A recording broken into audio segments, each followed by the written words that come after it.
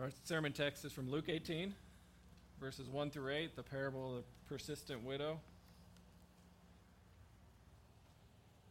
If you'll turn in your Bibles with me.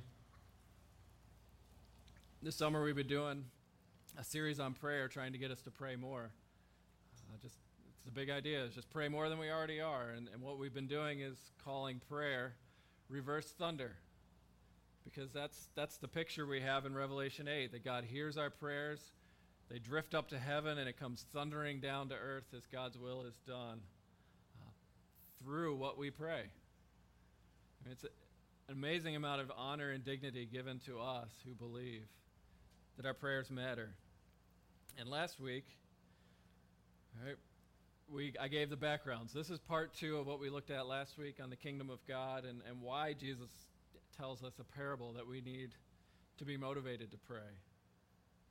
And so the big idea was, while we wait for Jesus to come back and bring justice, he tells us not to be distracted, to not give up. And then he tells a story, right? If you're gonna ask Jesus, what's your best shot? Why should I pray? How are you going to get me to pray? He tells a story. And he says, here's what I want you to do. Listen to an unrighteous job, a guy who's not good at his job. An unrighteous judge who's bad at his job. And so let's read it, and I'll explain what that means. It says Luke 18, verses 1 through 8. This is God's word. And Jesus told them a parable to the effect that they ought always to pray and not lose heart. And he said, in a certain city there was a judge who neither feared God nor respected man. And there was a widow in that city who kept coming to him and saying, give me justice against my adversary. For a while he refused, but afterwards he said to himself, though I neither fear God nor respect man, yet because this widow keeps bothering me, I will give her justice, so that she will not beat me down by her continual coming. And the Lord said, hear what the unrighteous judge says. And will not God give justice to his elect, who cry to him day and night? Will he delay long over them? I tell you, he will give justice to them speedily. Nevertheless, will the Son of Man, when the Son of Man comes, will he find faith on earth? And this is God's word. He gives it to us because he loves us, and it's absolutely true. Let's pray. Well, Father, we come this morning with all kinds of cares and complaints and concerns. And we want you to intervene with what's wrong with our world, with us. And so this morning I ask that you would help us by your Spirit understand how to wait as we continue to pray. So open our eyes, unstop our ears, show us how the judge of the earth became like us and was judged on our behalf and is now fighting for us. And may that keep us praying. And this we ask in Jesus' name. Amen. Wouldn't it be great if prayer worked like that? If you could just nag him until you got what you want? It'd be really easy. You just keep going to God every day. God, give me this, I want. And eventually, because he's so annoyed and he wants a little peace and quiet in the heavenly throne room, he said, fine, just here you go. Go on your way. Right? I mean, it's kind of the picture that we want it to be true, and it's almost our default mode, isn't it? I think of Bruce Almighty. You remember the movie where Morgan Freeman playing God? I mean, it's complete blasphemy, but whatever. This is our culture. This is what they're thinking. And Bruce Almighty is this man whose life is absolutely miserable. His career stalls. He gets fired. He's yelling and cursing God. He's screaming, God, what you stink at your job. He gets hit by a car and he wakes up and God says, all right, you're complaining.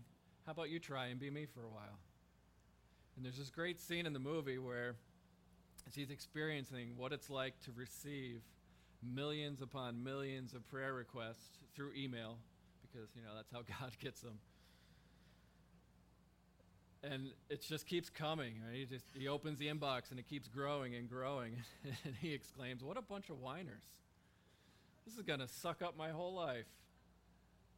And so he hits reply all yes and just goes on his way. And you can just watch as everyone gets their prayers answered, all the havoc and destruction that causes. But it's similar to the picture here, right, of the persistent widow. She keeps going and she keeps going. She wants something, whatever it might be, good or bad. And she keeps showing up at the judge's home, at the gym, at his workplace. She's, I'm here again. When are you going to do something? And he says, so she'll stop bothering me, then I'll give her justice. And it's actually a boxing metaphor. So she'll stop beating me down, and it's literally, so she'll stop punching me in the eye with her requests. Give me what I want, right? She's nailed him. And he says, all right, I'll give in. I give up. And unfortunately, that's not really how prayer works. I mean, you probably already knew that. The prayer isn't punching God in the face till you get what you want. Or to nag him, to continually keep going until he caves in. We all come today, specifically with prayer requests that we have prayed, that we're still waiting and hoping and longing for God to answer.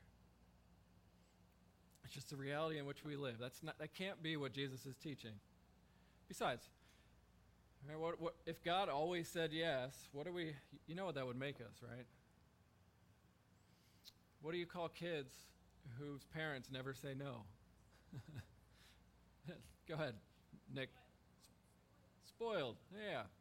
Spoiled, rotten, insert whatever word you want to use, but you're in church. Right? That's how prayer works. Prayer, it is not just telling God what you want and waiting for him to answer repeatedly. It's more than that. So there has to be more. I mean, I know in your Bible, at least in mine, it says this is the parable of the persistent widow. I want to try and convince you that that's distracting. I think it's more about the unrighteous judge. And I want to try and convince you of that. So let's look at it. If you look at verse 1, Jesus says, he told them a parable to the effect that they ought always to pray and not lose heart. When he says always, it's a command, right? It's necessary. It's the same word used to describe the gospel. That prayer is necessary, just as it was necessary for Jesus to die for you. That's 17:25. He had to. Right? He was told to die for us, and Jesus wanted to. It was something he couldn't avoid. It was something he wanted to do. It was all about the motivations. And Jesus is trying to show us it's the same thing for us, those who believe, that we will want to pray. And he knows, we talked about this last week, that we need help with that. We need help with our motivation. So we get tired, we get distracted, we get discouraged. He says, I don't want you to lose heart. I don't want you to give up. Always pray. He's saying, don't walk away from God just because you're not getting an answer right now and he's making you wait. Even if your eyes are dim with tears and you're just tired of waiting. And so let's dig into this. How does this parable, that's what it is. This is Jesus' motivational speech to get you to pray when the answers are not coming. When you keep knocking, and I know Jesus said, knock and the door will be answered, but it seems like the door is shut, and it's not opening when you want it to open. So how is Jesus going to get us to pray and persevere? So there's an outline on the back of your bulletin. You can follow along. And kids, I forgot to mention, we have an outline sheet for you in the back. If you are ages 7 and up, it's a clipboard. Feel free to. All right, I see you. Thanks. First point. There's a context to the parable, and last week's sermon was the bigger, longer version, but I think it's helpful to review because, I forget what I said yesterday, so I'm sure you don't remember everything I said last week. That the world in which we pray is the world in which God's kingdom has already come in Jesus, but it hasn't finished. We're still waiting. Right? That you and I, as Christians, those who believe, we live our entire lives waiting in between Jesus' first coming and his second coming. Right? He came and he dealt with internal evil and sin on the cross, and that's just part one of this whole plan to make everything new when he comes at the end, to take away all external evil, all suffering, all sorrow. Right, so Jesus' kingdom has already come. This is the world in which you pray. And so here's what I want you to do. Think about it this way. This will help understand why Jesus tells us this parable. Right, we looked at it last week, that the Old Testament has these over-the-top, beautiful, magnificent, heart-achingly, I wish these were true right now, promises. That God showed his servants these things will happen in the future. So like Isaiah, he says, he showed Isaiah that a new heaven and new earth will come. There's going to be no more sorrow, no more death. Lions are going to lie down with lambs. Enemies are going to be friends. Everything unnatural about this world will go away. Sin and selfishness will be dealt with. It's Isaiah 53. It's 800 years before Jesus came, that he was pierced for our transgressions and crushed for our iniquities. By his wounds we are healed. You've got these beautiful snapshots all the way through the Old Testament saying it will come. And from Isaiah's perspective, it was all future. Right? The 800 years before Jesus came is kind of like he saw a whole series of mountain peaks in the future coming, called the kingdom of God. This will be a good metaphor to help you understand this. So think about it this way. You've probably had this experience if you've gone hiking. You're walking and you're coming up on the hills, and they all seem like they're really close until you get to the top of that first hill, and you realize that the next hill is a lot further away than you wish it were because you're tired and you wish it was. That's kind of the picture that Isaiah got. That he saw a whole series of mountain peaks of these promises of God's kingdom coming through one person, a Messiah, a servant, a king. And Jesus' first coming is that first mountain. Right? Sin dealt with. And Isaiah had no idea that the amount of time that would come between Jesus dying on the cross and all the bullies of the world being punished. Right? Evil completely wiped away. And so you think about it this way, we live our lives in a world in between those two mountain peaks, and we're on a journey. And that's where this widow is, as we look at this text, that she is living in a world waiting for things to be fixed. Knowing that justice is a possibility, but she's not experiencing any of it right now. That's why Jesus tells this parable. He's saying, how do you and I continue to pray when our answer seems so far away? It just hurts. How do you persevere? And Jesus tells us this parable. Let's look at it. It's the widow. It's a widow begging for justice. This is you and I. This is the annoying widow in verses 2 through 5. Because she embodies what it looks like for a human being to want Jesus' kingdom to come. She's like me. She's like you. Yeah, I want my sin to be dealt with, but really, I want my circumstances to be much more comfortable than they really are. And I have a problem, whatever it might be. And I want it fixed. I want it fixed now.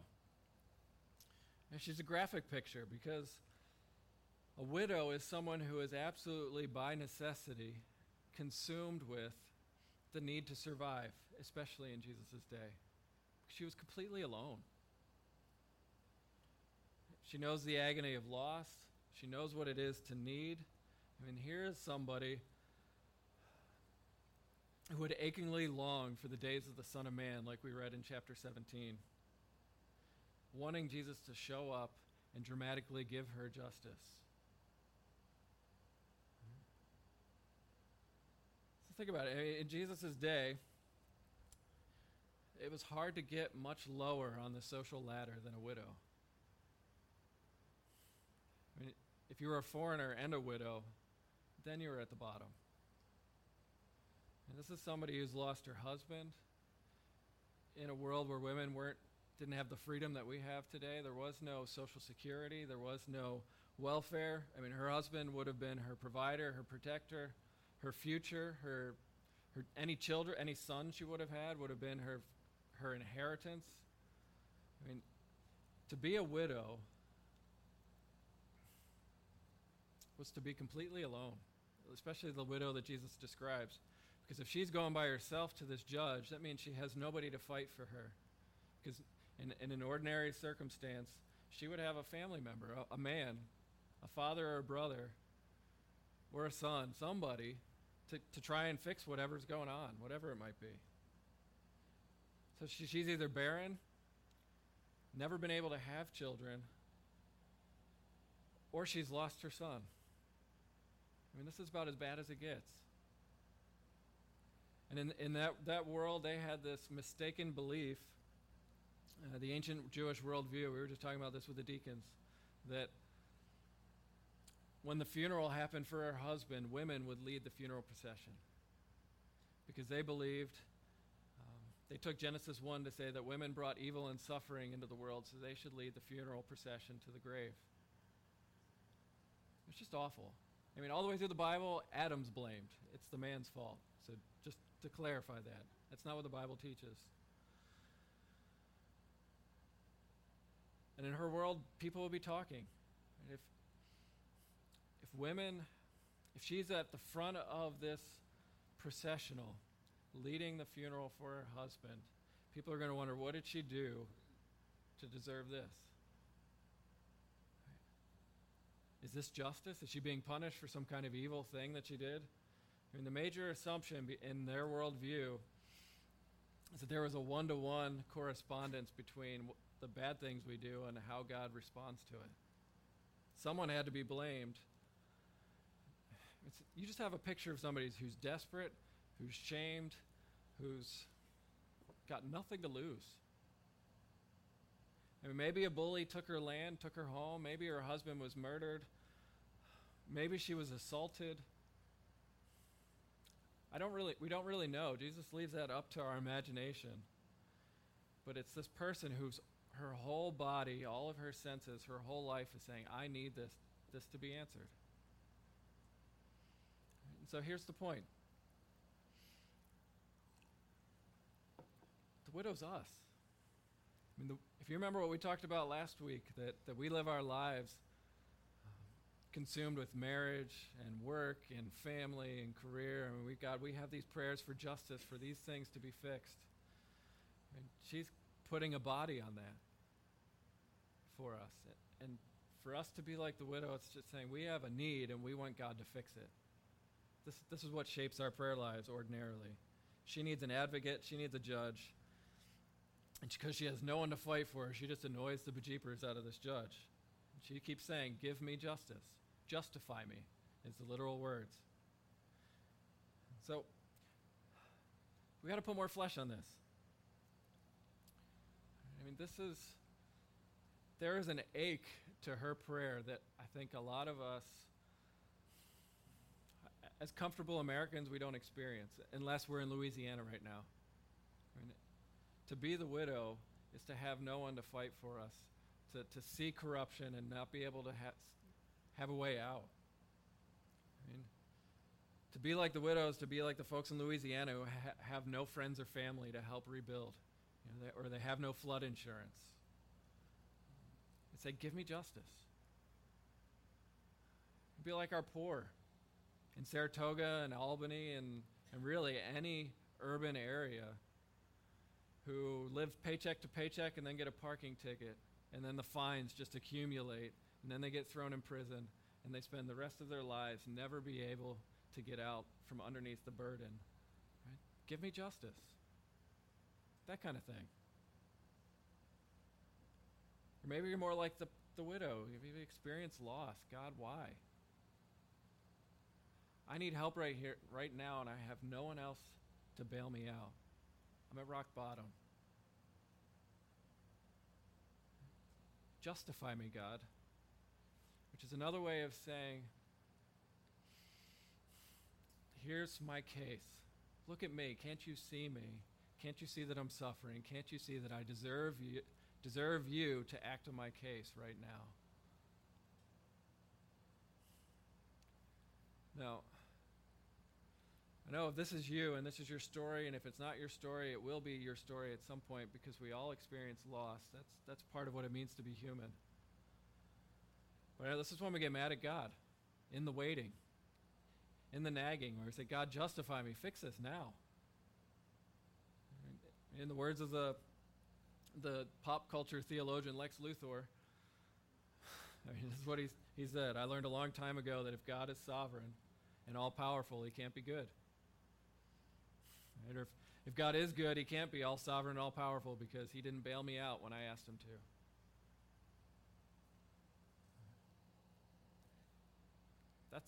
That's the kind of person this parable's for. The kind of people who are saying, I've got nothing, I've been banging on heaven's door, and it's like God slammed it in my face. It's C.S. Lewis when his wife died. And surprised by joy, he said, you've got to talk really big about how great God is and when he answers prayer. But in these moments, as I grieve my wife, it's like heaven's door has been slammed in my face. Justify me. Give me justice, Lord. It's Psalm 69. Save me, O God, for the waters have come up to my neck. I'm worn out from crying. My throat is parched. My eyes grow dim with waiting for my God. That's why Jesus, at the end of the parable, he says, Christians are crying out to God day and night. It's almost our default mode. That we should expect to have to cry, to be in these situations. God, bring justice, bring some sense of rightness to my world right now. And keep asking. You see it? This is what it means to be a widow. And this is why I think Jesus uses the parable, because she's somebody we can empathize with. And it helps us because when you think about God's kingdom coming, a lot of us come as new believers in the faith with really high expectations of what God's going to do right now. Theologians will call it overrealized eschatology, and it's just saying that we think that heaven should happen right here, right now in my world, that it should get better immediately. No delays. And you'll find that teaching all over. If you believe right, you won't have to go through what the widow goes through. And Jesus is saying, no, that's not how it works. So, we have the widow starting to feel it a little bit. Her only hope is this unrighteous judge.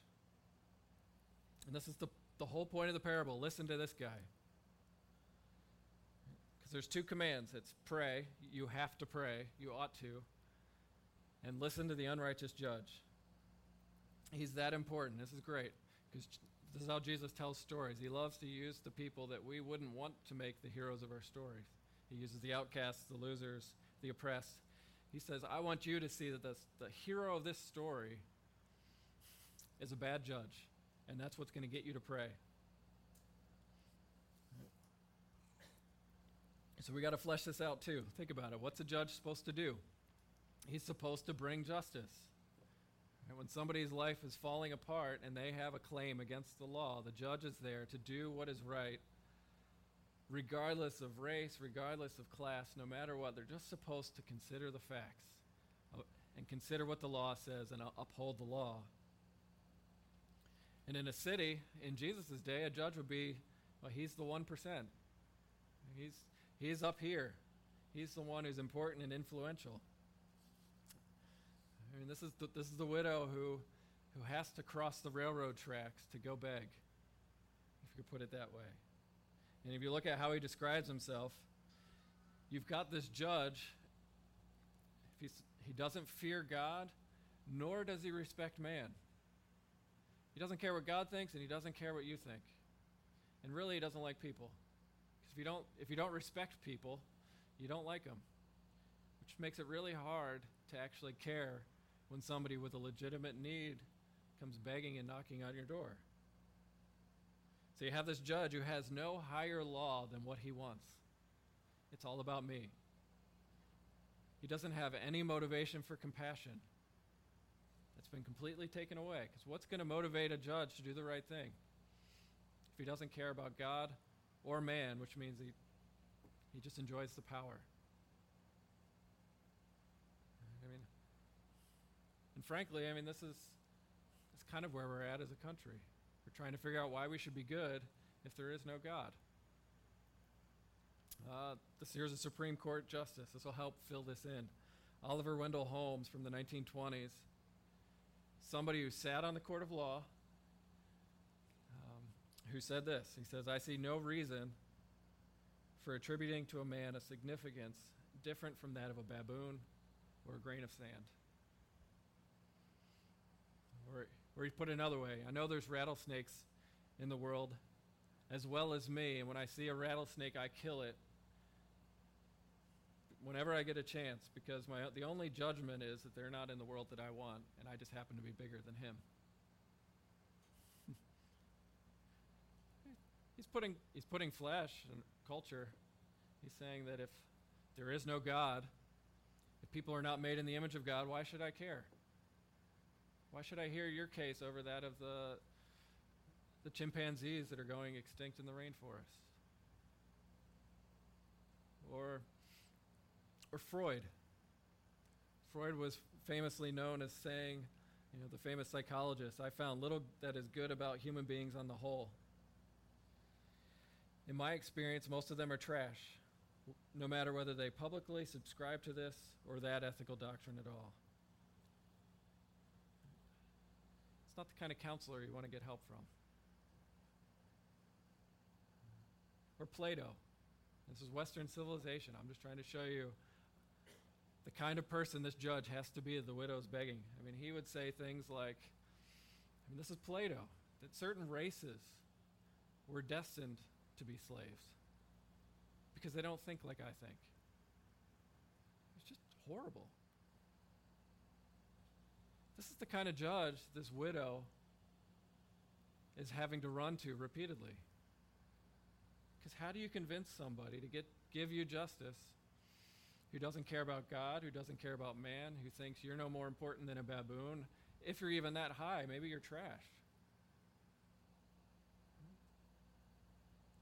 It's the complete opposite of what the scriptures teach, that every human being is made in the image of God, that the widow matters simply by virtue of being made by God. That's a reason that we're told to love our neighbor, because the way we treat our neighbors, that reflects the way we understand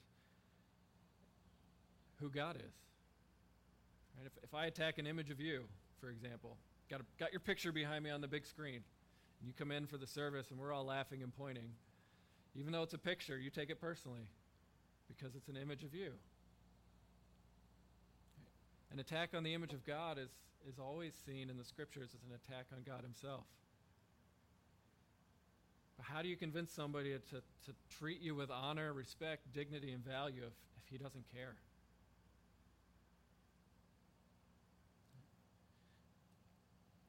And the widow's only hope is to nag, to haunt, to make this guy's life miserable, to keep punching him in the face and say, I need, justify me. Make sense of my suffering, at least give me this one thing. And so listen to what this guy says. So listen, this is what he says. Even though I don't care about God or respect other people, because she keeps bothering me, I'll give her justice. She won't beat me down. Now, did you hear it? Does that make you want to pray? I mean, he's comparing God to an unrighteous judge. That's what Jesus is doing, which makes us all uncomfortable. To say that God is like, in some ways, like this unrighteous judge.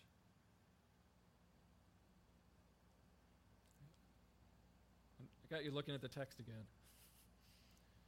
I mean, I'm not saying God is unrighteous and he's unfair.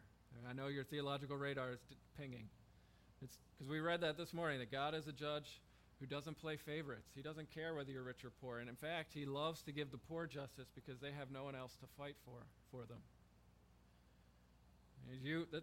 The scriptures we read this morning intentionally, that God is the kind of judge, the kind of king that you want because he sees everyone as significant, even if you feel forgotten. And that when Jesus comes, he's bringing a world that will come with justice. And when he comes back, it's going to somehow justify all the suffering for all who put their faith in Christ. But what does Jesus mean? Why is he saying God is like this unrighteous judge? Why does Jesus want us to think about this, that we're supposed to be motivated by a guy who's bigoted, narrow-minded, and doesn't care about people? So this is point 4, and this is the end here. So let me ask you this question. Do you want God to be like this? Someone you can nag a response out of. Someone who doesn't have a care, who doesn't have the compassion. It's like yelling at a locked door. And yet I know from experience,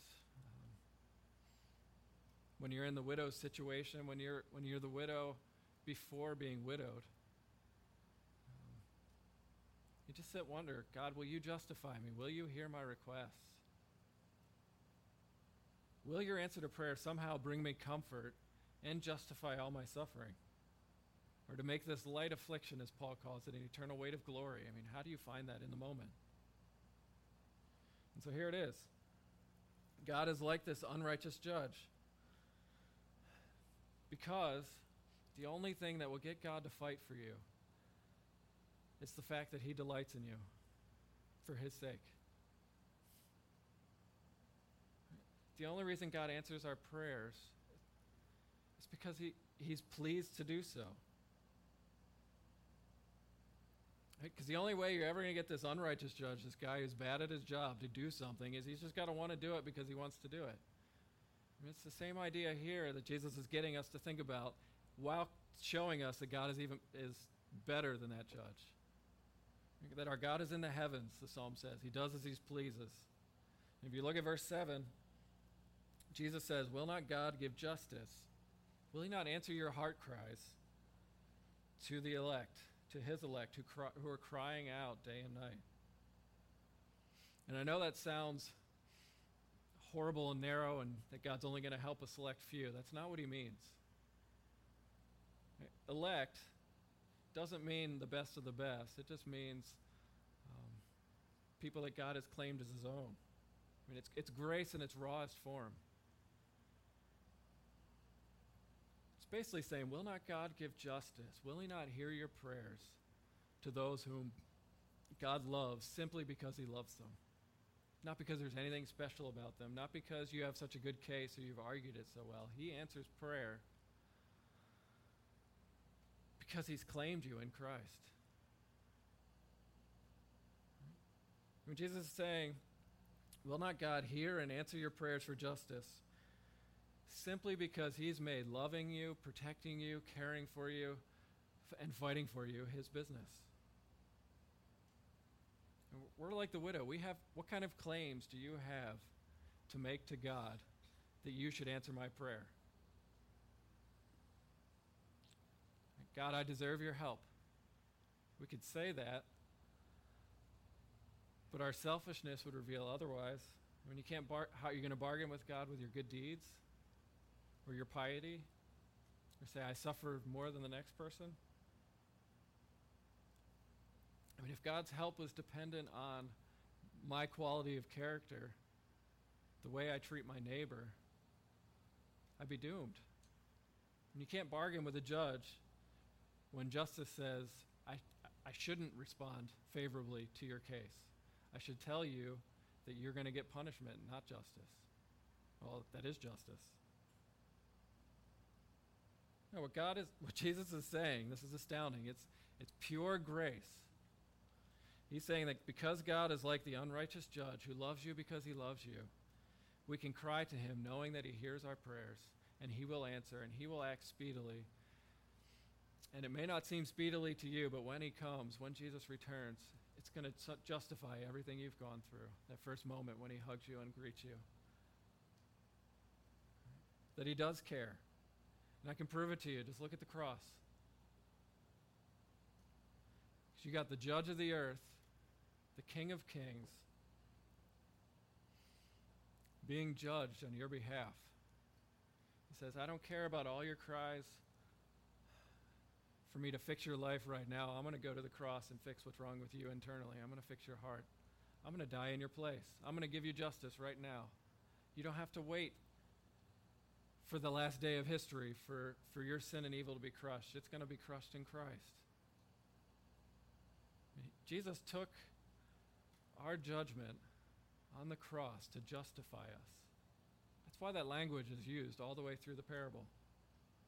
That Jesus, the good king, the king your heart is longing for, the one who's going to fix all that is wrong with this world, was willing to be perceived as a bad judge and let you and I into his kingdom and hear our prayers. Do you see it? It's the only way to make sense of this kingdom, to make sense of this parable.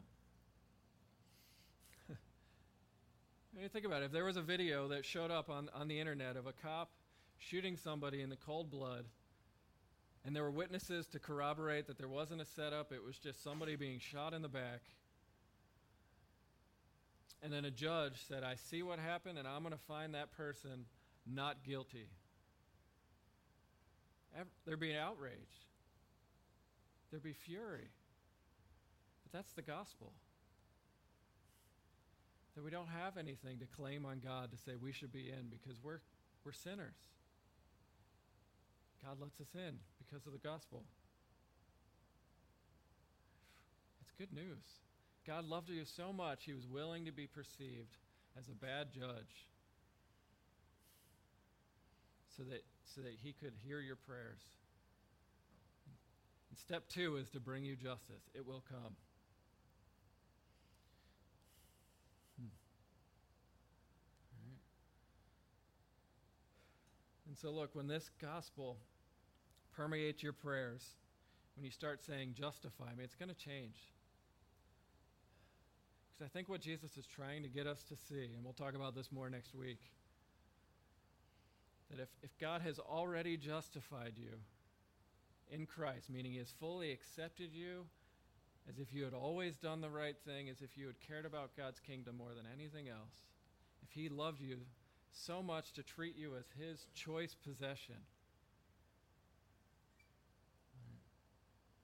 it's going to change the way you pray. Because he loved you enough to die for you while you're an enemy. You know he loves you enough to tell you to wait, and that he's got a good reason behind it. That's the motivation for prayer. That you can know that God, the righteous judge, became unrighteous so that you could be fully accepted and know that he will work it out in his time. And we're called to wait for that mountain, that great day when all things sad will come untrue. All right? I'll end with this. We're running out of time here. I hope you heard. Do not pray like the widow. Right? That's not the point of the sermon. That's not the point of Jesus' parable. It's not pray like the persistent widow. It is to keep praying, but it's saying, look at the unrighteous judge. Look at what your God has done, and ask for help to trust him. You remember Lot? This is in 17. This is the background. This guy in Sodom and Gomorrah, and he's always, in my background, I've always heard sermons beating up on Lot because how could he determine and choose to live in the city because it's so wicked. It's all about money. It was all about the bottom line.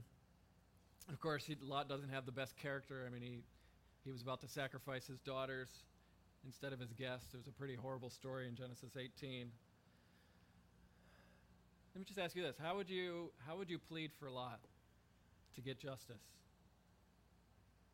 And here's somebody who protected himself, was willing to let his daughters be abused, who, as far as we can tell from Genesis, was pretty obsessed with his business and being comfortable and success. How would you fight for him? Would you plead for him? We have the story of Abraham. There's a scene where God tells Abraham that judgment's coming, that Sodom would be destroyed. And there's this great conversation between Abraham and God as Abraham says, God, would you destroy this city if there were 50 good people, 50 righteous? Don't be mad, I'm going to ask you about 40, and then 25. And he just bargains and haggles God all the way down to 10. God, would you save this city? Would you hold back your justice for 10 people? And of course, we know that only Lot and his family were saved. So just think about it. If God saved Lot for Abraham's sake, who was a sinner, how much more safe and secure are you as you are called because of the gospel? Our plea for safety, for justice, is for Christ's sake, who is perfect. And that's the one you pray to. The God of the gospel, who is big-hearted and patient, who says, now trust me. Let's pray.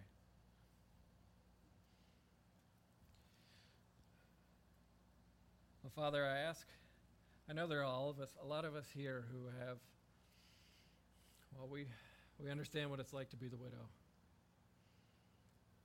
And so I pray that as we see the good news that your kingdom has come and will come, I pray that you give us peace in the waiting. I pray for us to long for justice, but not to be so worried about our own cares and concerns that we forget that we have a God who cares, who collects our tears in a bottle, who suffered like us yet without sin, so that we might be justified. So may that good news sustain us and motivate us to pray. In Jesus' name we ask. Amen.